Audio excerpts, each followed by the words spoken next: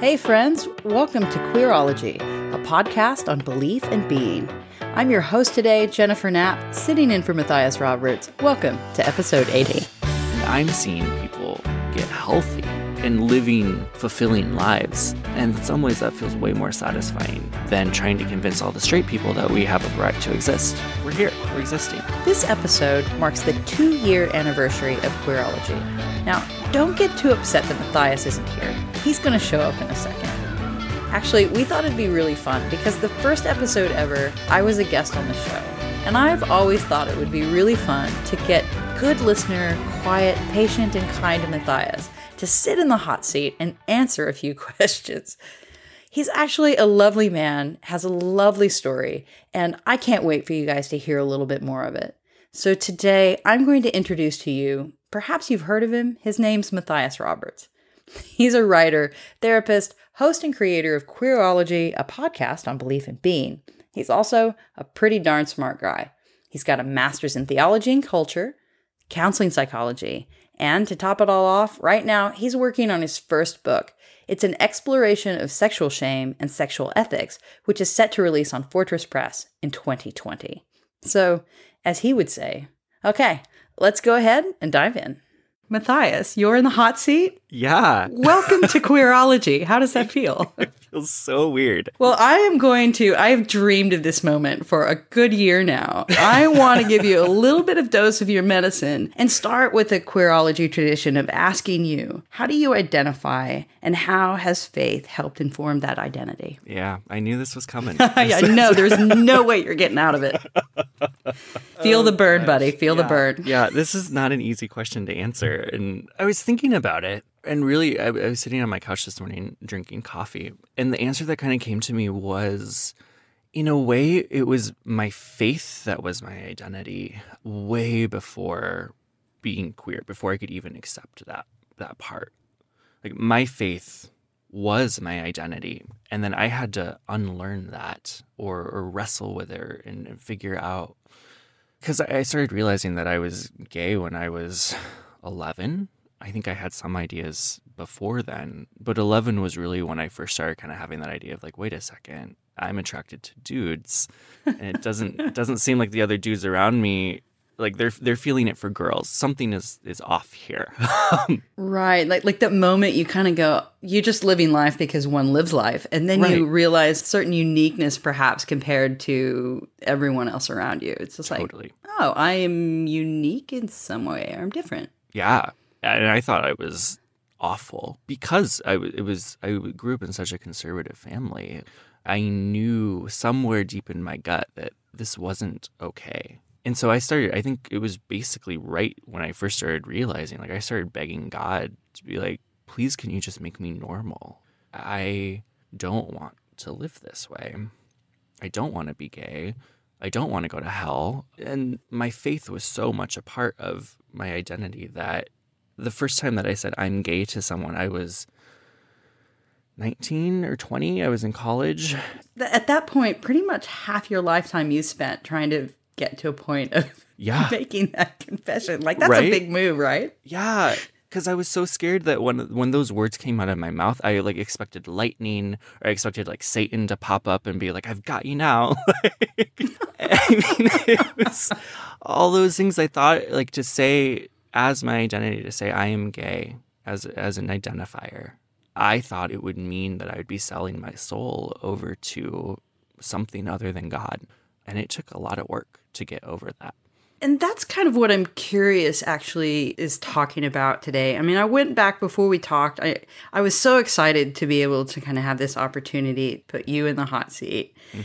I was really curious and love about one of the things I love about Queerology and in the celebration we have at this 2-year point of what it's become is that you've somehow been in the middle of this kind of, what's very clear when you listen to the history of Queerology to me as a listener is the piecing together of stories. This kind of, none of us ever, if you listen to any of these stories, not one single story says, I know what my identity was from the beginning.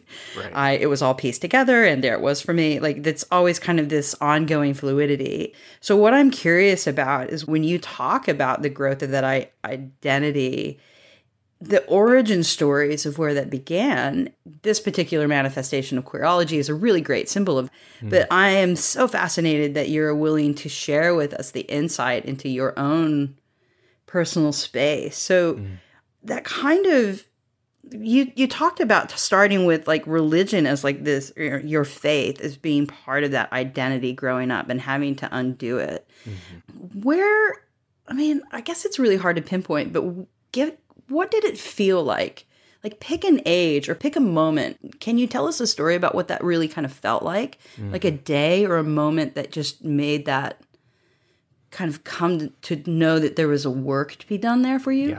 Yeah. I mean, I remember I was probably 12 or 13, went to this summer camp in rural Iowa. I grew up in Iowa.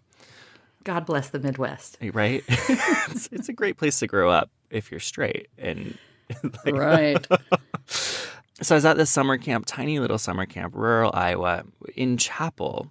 For some reason, someone in front of me had this Bible, and they opened it up, and I was looking over their shoulder, and I saw these lists of questions that were at the front of this Bible. And one of them was, what does God think about homosexuality? You're kidding. Right? Like printed? Like printed in the front of this Bible. And it was like this whole section of like, here are all of these questions of today's day, like, and all of God's answers to them. So they had like Bible verses listed.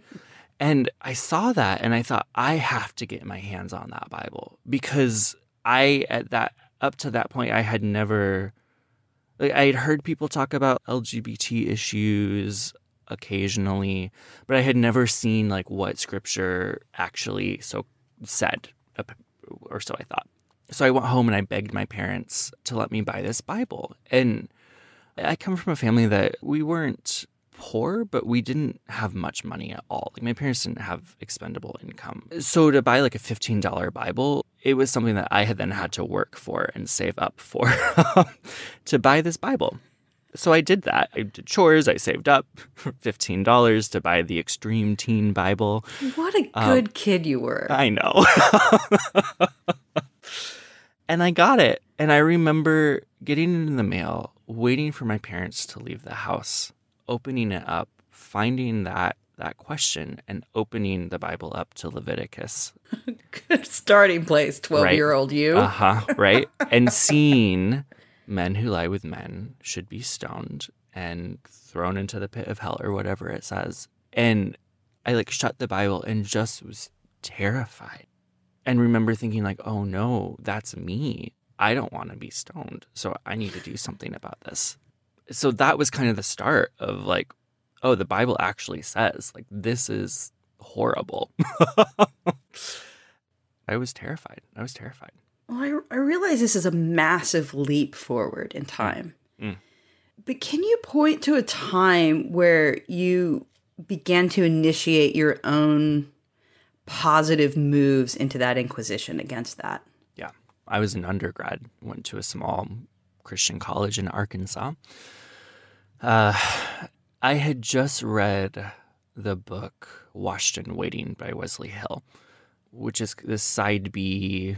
For people who don't know what side B means, like, it's that movement that says that LGBTQ people need to stay celibate. And Wesley was kind of the leader of that movement at the time. He still is to some point. But I read that book, and I remember thinking, if I'm going to commit myself to staying celibate, because that was kind of my action plan at that point. I'd gotten to the point of accepting, like, okay, I'm gay. These feelings probably aren't going to go away. I shouldn't probably go to therapy to get rid of these. I'm going to live with this, but I'm going to be celibate. So I read that book, and then I thought, if I'm going to make such a drastic choice, like if I'm going to commit myself to a lifetime of celibacy, of singleness. You're a monk now. Right? Like at 19 years old, or 20 years old, I don't remember how old I was. It felt like a massive decision.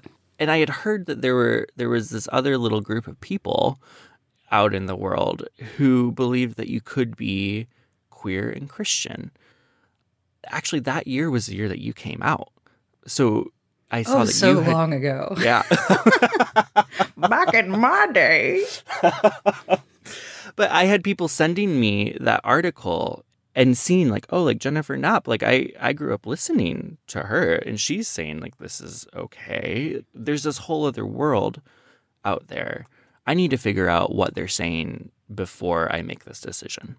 And that was when I started really diving in to theology and scripture and trying to parse out, is there another way in here that I haven't been told about?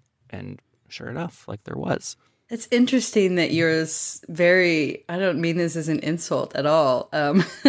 You seem like a very cerebral person and methodical Matthias. But you're not, I mean, but at the same time, it feels very spirit driven. Like when I'm around you, I never feel like you're trying to crack a problem or solve it with some script. Mm-hmm. There's a very spiritual part of that comes out of your experience. I mean, at what point in you've made a life of this, so I don't necessarily want to jump the gun or like stereotype you into that, but I'm really curious, like, so you're doing this work for yourself personally, but this has transformed into something that's a life work for you. Mm-hmm. I mean, is that a tangent? I mean, what's the relationship between the fact that this is a work thing? You know, like this is something that you committed to share in some sense, but is still, at least in the timeline that you're describing, an undergraduate, that's still an ongoing work for you. Yeah. Like, what is the relationship with that? And I realize that's kind of an open-ended question, but like, I guess an undergrad takes a form of a question like, okay, what were you doing in undergrad? What was your career path? What did you imagine it to be? Because is it the same way as it is now, or? Oh, not at all. I did my undergraduate work in graphic design and photography. And had chosen the school that I went to for that. They had a really good design program. That was my plan. I was like, I'm going to be a graphic designer. And I thought I was going to do that for the rest of my life. So when I started studying theology and really diving in and started realizing that I was enjoying it, and then started considering the idea of maybe getting a master's in theological work, that caught me completely off guard because I didn't think. Did that seem paradoxical at that time still? Like kind of this conflict that we often kind of talk about with LGBTQ and commitment to doing faith work, essentially. Like, did that seem like you were invading some space that you didn't have a right to? Was that a thing? Or was that something that you kind of took on rebelliously, or none of the above?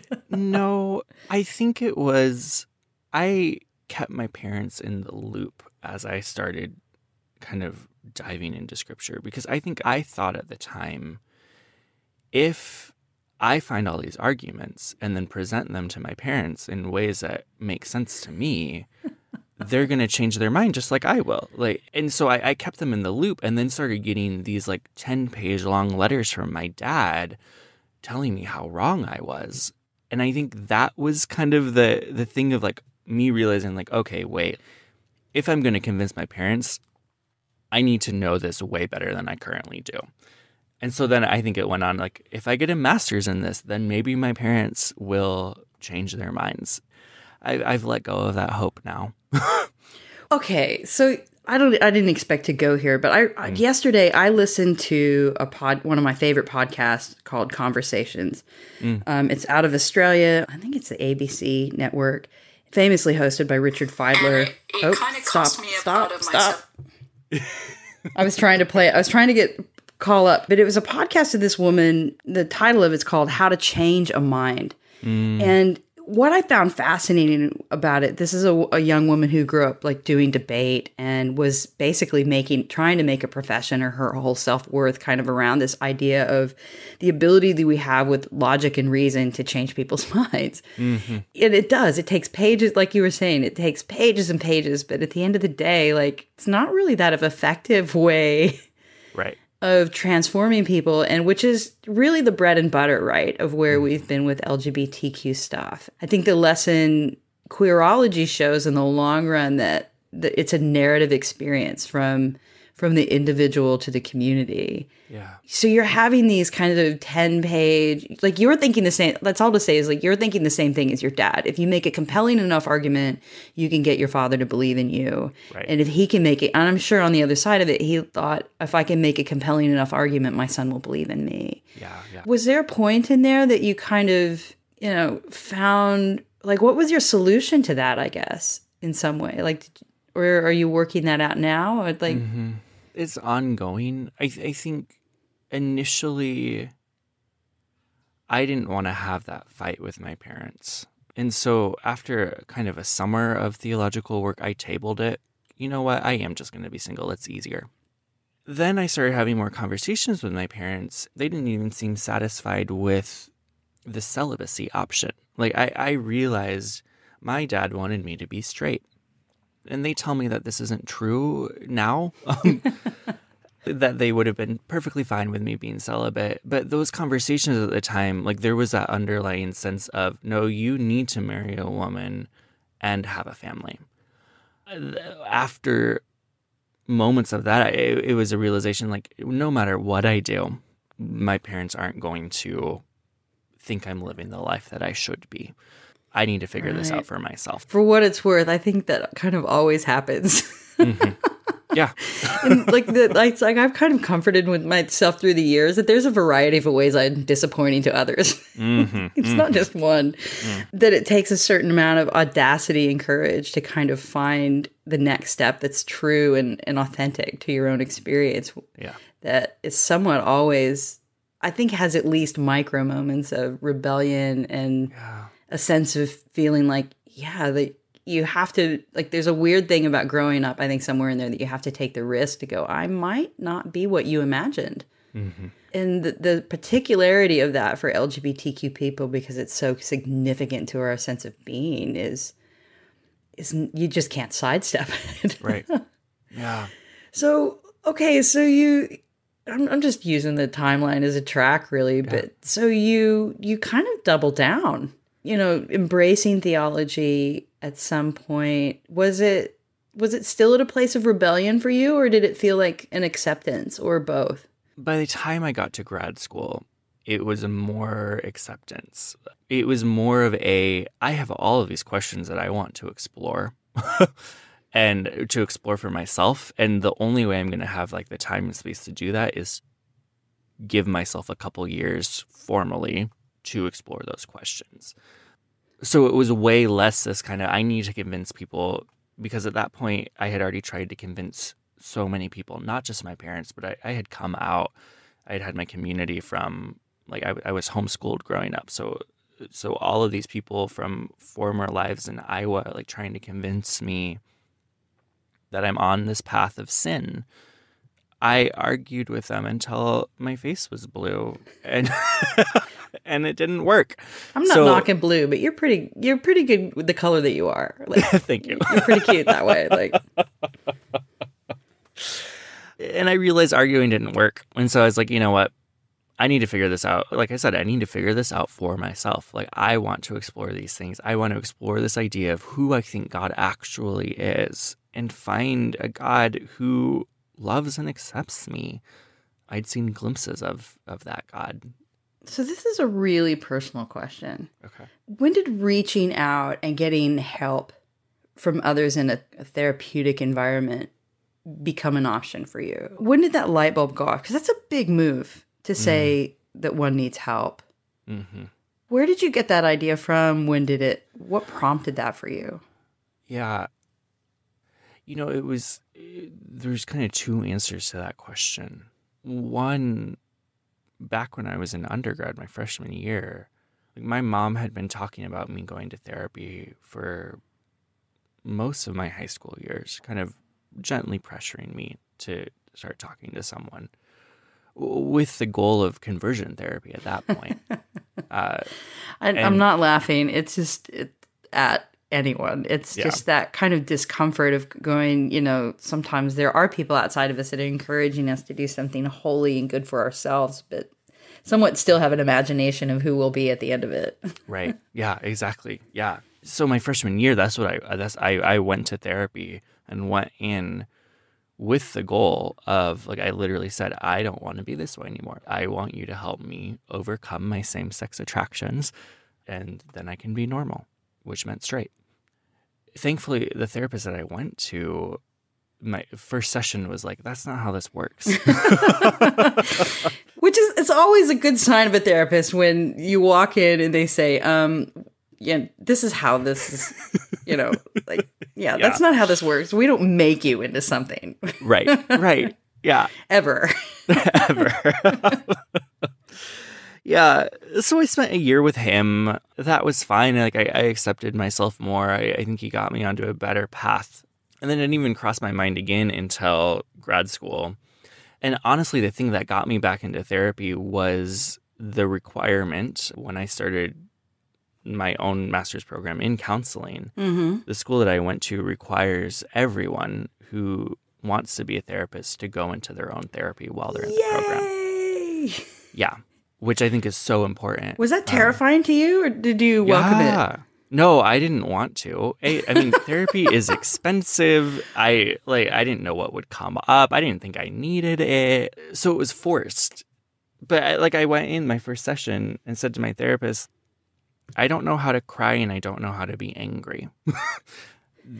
Those two emotions don't exist in my life, sadness and anger. I mean, we've been working on that ever since. Wow. Yeah. Like, I don't know that I've ever heard anyone say that. Like, okay, I'm coming into this place. I don't know how to cry and I don't know how to be mad.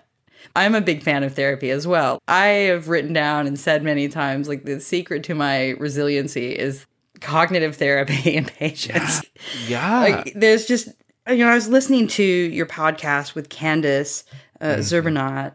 One of the things you guys talked on is the value that stuck out with me is the value of the personal investment in those moments that we didn't always kind of know, which is really interesting that you went through that.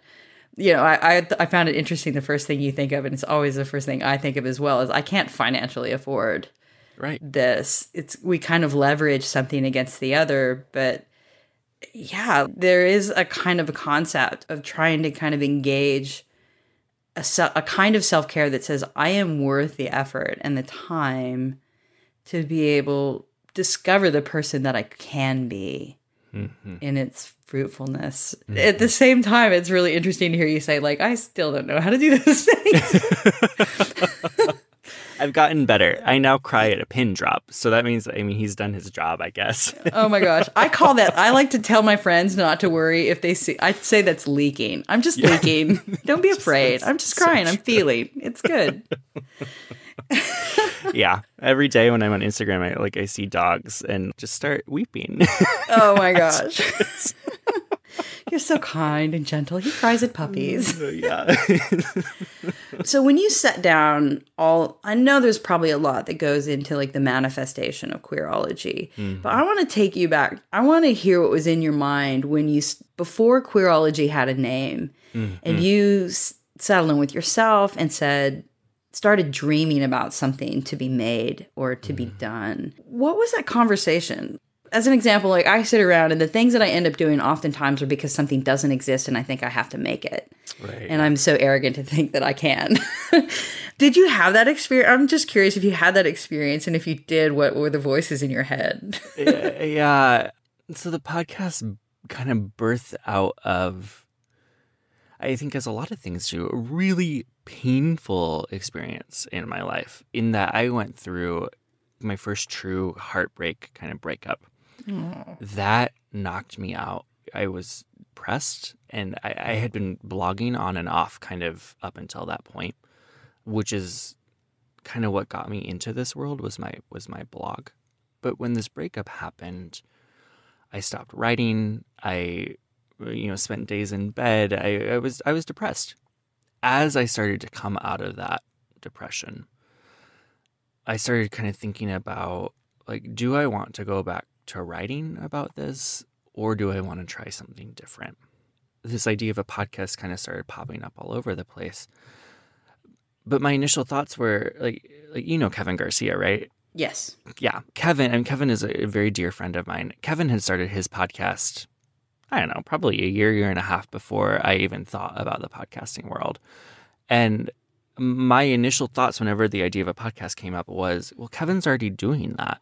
Kevin already has a podcast. I remember when Kevin started blogging, I was pissed at him for blogging in MySpace. Like, oh my gosh. As a creative, let me just tell you, you've already hit on two of the key things that always pop up that kill creativity. Mm-hmm. They're all the negative things that just go, oh, somebody else is doing it. So right. Like the ingenuity that we kind of want steals away from our joy of that uniqueness, and it's a killer. It is. Yeah. I didn't want to encroach on Kevin's space. Because this isn't like this queer faith, like Christian-y world is not a big one. And I was like, there's already one podcast out there. What could I do differently? So I actually remember sitting in the Edgewater Hotel, which is a hotel here in Seattle that's literally on one of the piers. So it's over the water, looking out on the Olympic Mountains with a glass of wine with a friend of mine who has her own podcast with an organization called the Allender Center. And she's one of my mentors. Her name's Rachel. And Rachel and I were talking about the fact that the Allender Center had just started their own podcast. She was going on and on about how hard it was, but also how neat it was to see all of these people that they didn't even really know engaging with their work. That was when it clicked for me.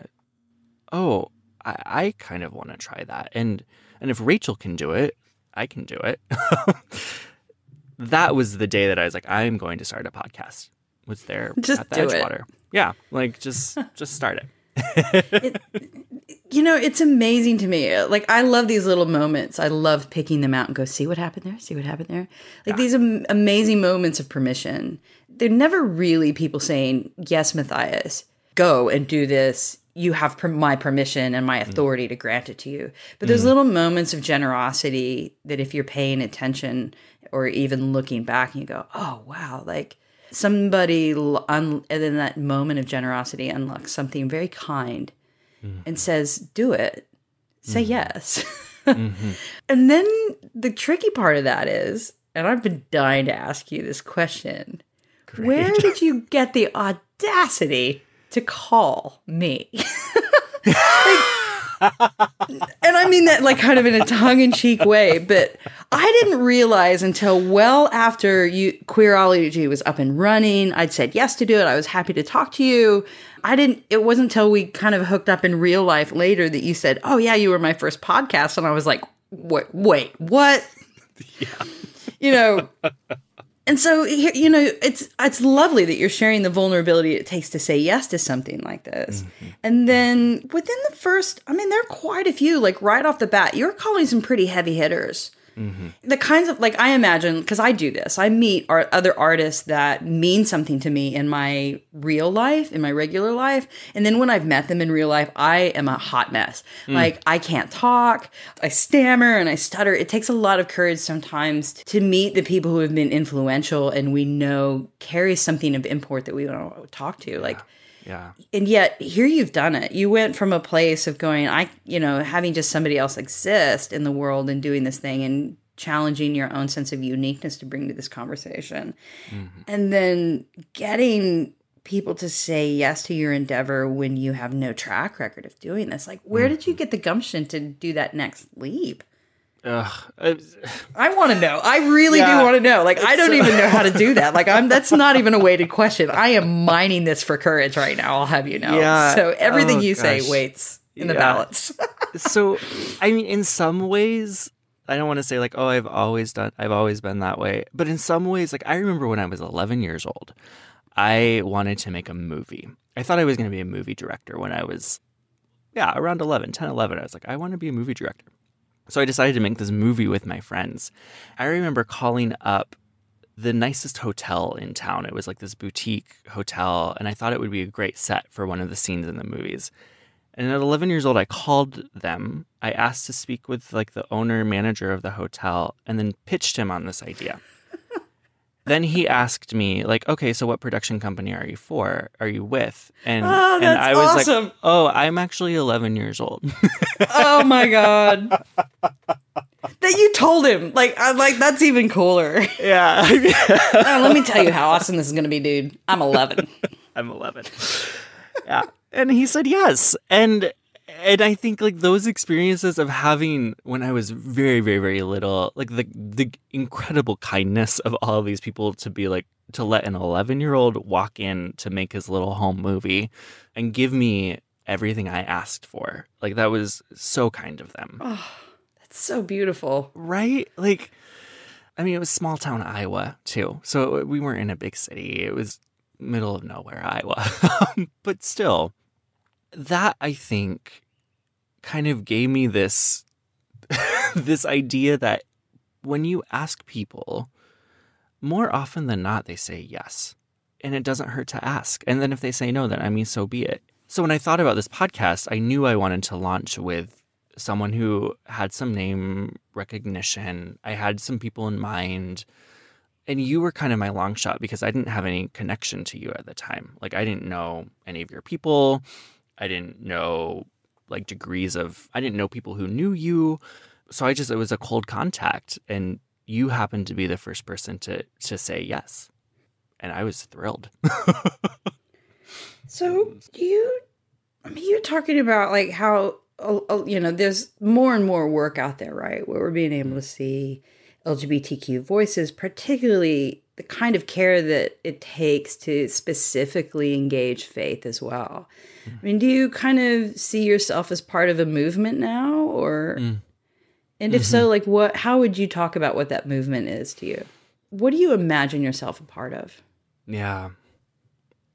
There's no right or wrong. Like, you know what I mean? Like, right. I sit back sometimes and I'm kind of going, wow, there's something going on here that I didn't plan on. And yet I'm knee deep in the middle of. Mm-hmm. I'm just curious, like how that rolls out for somebody where you're at. I think my answer is like yes and no. I think back to 2014, 2013, 2014, 2015, like those years when kind of Matthew Vines had just written his book, Vicky Beeching had just come out, Justin Lee had just released a book. Like there was kind of all of this groundswell that felt like we're in the midst of something big. Something's going to happen. We're right on the cusp of LGBTQ people being fully accepted in most faith spaces. Like I remember Vicky's keynote that year at the Gay Christian Network conference. It was at the Reformation Project. And her saying, we have built this wave, and that wave is about to come crashing down in churches all over the world. And being so excited, we're going to do this. And now here we are in 2019. I mean, it's happened a little bit, but not really. I think we've had a lot of setbacks, a lot more setbacks. And I think a lot of us are a lot wiser because of that. So all that to say, it doesn't feel like maybe a movement as much as it felt back then.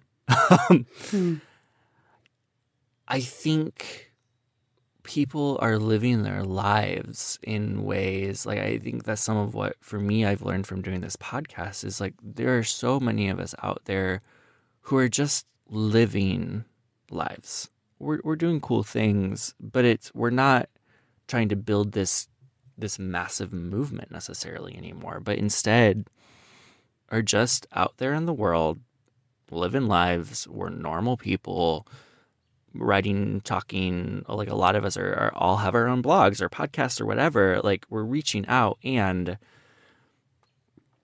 it's just normal.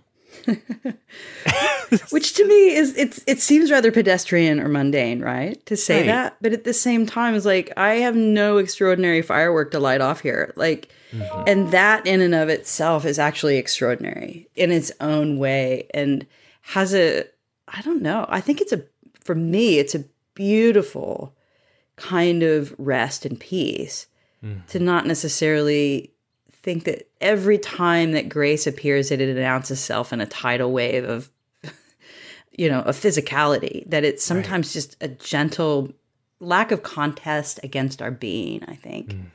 Does that surprise you in any sense? I mean, does that feel like anticlimactic to you, or does it feel peaceful? Both. I think there's some grief in that kind of year and a half when it felt like everything was about to take off. I don't feel that way anymore. I don't know. Other people might, so this may just be a personal thing on my end. there's grief in that of like, we didn't do what we thought, or maybe not we didn't do it. Things didn't change the way we thought things were going to change. I think it's similar to kind of like my parents. Like my parents didn't change the way I thought they were going to change. So to hold the grief of that and kind of the beauty of, and we're still here. Like we're still doing this work.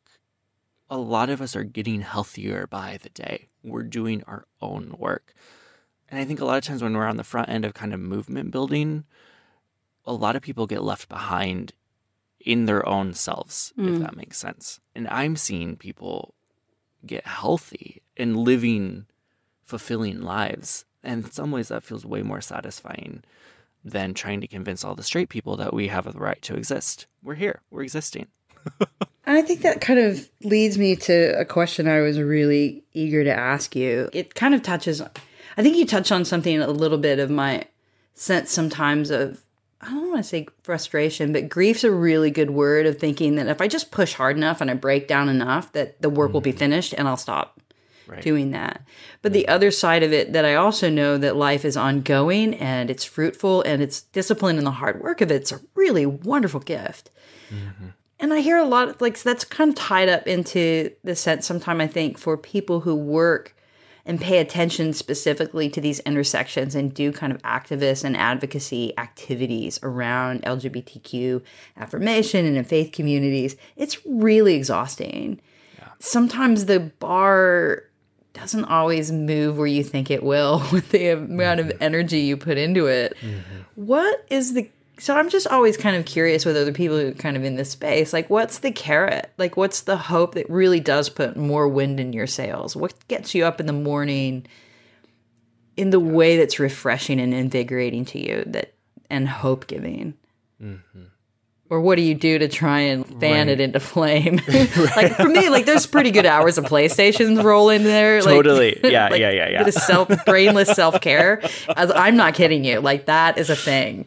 100%. But there's also wanting to getting re-energized and back to the things that actually got you here in the first place. So what's the carrot these days for you? For me now, like I feel like, so I started doing this work wanting to build bridges and change people. That was my goal.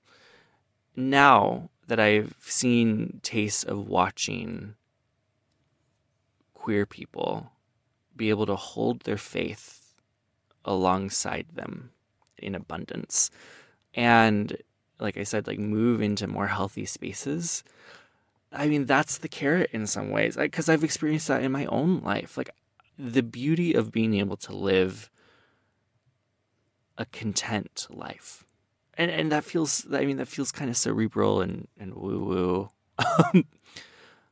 But to watch it happen, I think that's my job. I'm a therapist. To watch it happen and see the life that comes out of that. I mean, that's kind of what this podcast is to show that there's life, and it's not focused anymore on trying to convince straight people that we have the right to exist. It's more reaching out to all of the other queer people out there who are still in Iowa. Yeah. And reading their Bibles and reading Leviticus and thinking, oh my God, I'm going to go to hell. Like showing like, no, there's life here. God is here. Does that answer your question? Is that what you were asking? There's no answer to it, really. Okay. It's just part of that. I just appreciate hearing, as a human being, I just appreciate being in a conversation with other. Here's what queerology. I'm going to make you listen to this for a second. Okay. Like, here's what queerology has done for me, and a host of any LGBTQ people who make the decision to just share a story. The kind of vulnerability that it takes to go, I'm here. This is what I think I know. I'm not finished yet. What the hell is everybody else doing? All the willingness and vulnerability and courage it takes for each one of us to be able to kind of, I don't want to say make public, but be willing to be vulnerable and share that, right? Mm. What queerology helps facilitate is this long story, because I think so many of us share the same kind of story that you shared, where we live in our own little private Iowas, these kind of circles that we can only see so far in the place that we grew up. And not know that there are options out there, not know that there are other people having that same experience. And for every single, and like you talk about that, and I had that same experience as well. We're saying like, where are the resources? Where are the other stories? Where are the people like me in some sense? And that seemed so slim pickings, even a decade ago. And what's happening is each of us have the courage to share our stories, as each of us are willing to invest in the facilitating of that and the learning of that together, it's not slim pickings anymore. Right. And I have like this visual in my mind that the little boy from Iowa doesn't have to go out, but the little boy from Iowa just has to look up. Yeah. That it's, come to us in our place of where we need it. And like for me, that's why I continue to love the story of Queerology. And I'm deeply proud of you for stepping into this space and being a part of it on a personal level and putting your story into that mix with us on Queerology today. Thank you. Thank you. It's been a fun ride. Yeah, it has been a fun ride. Wasn't that fun? Huge thank you to Jennifer for taking over the podcast today. When she had that idea last summer, I was like, we are doing this. We are doing this. And a big thank you to you. Like, I just feel so grateful on this 2-year anniversary. We have hit almost 250,000 downloads of Queerology. And to everyone who supports the podcast through sharing it, through giving money on Patreon, through leaving reviews, through telling your friends about it, it is because of you that I am able to make this podcast, keep making it every week. I'm grateful. So thank you. Thank you for making Queerology what it is. And here is to another 2 years, another 4 years, another 10 years. Yeah, okay. Until next week, y'all. Bye.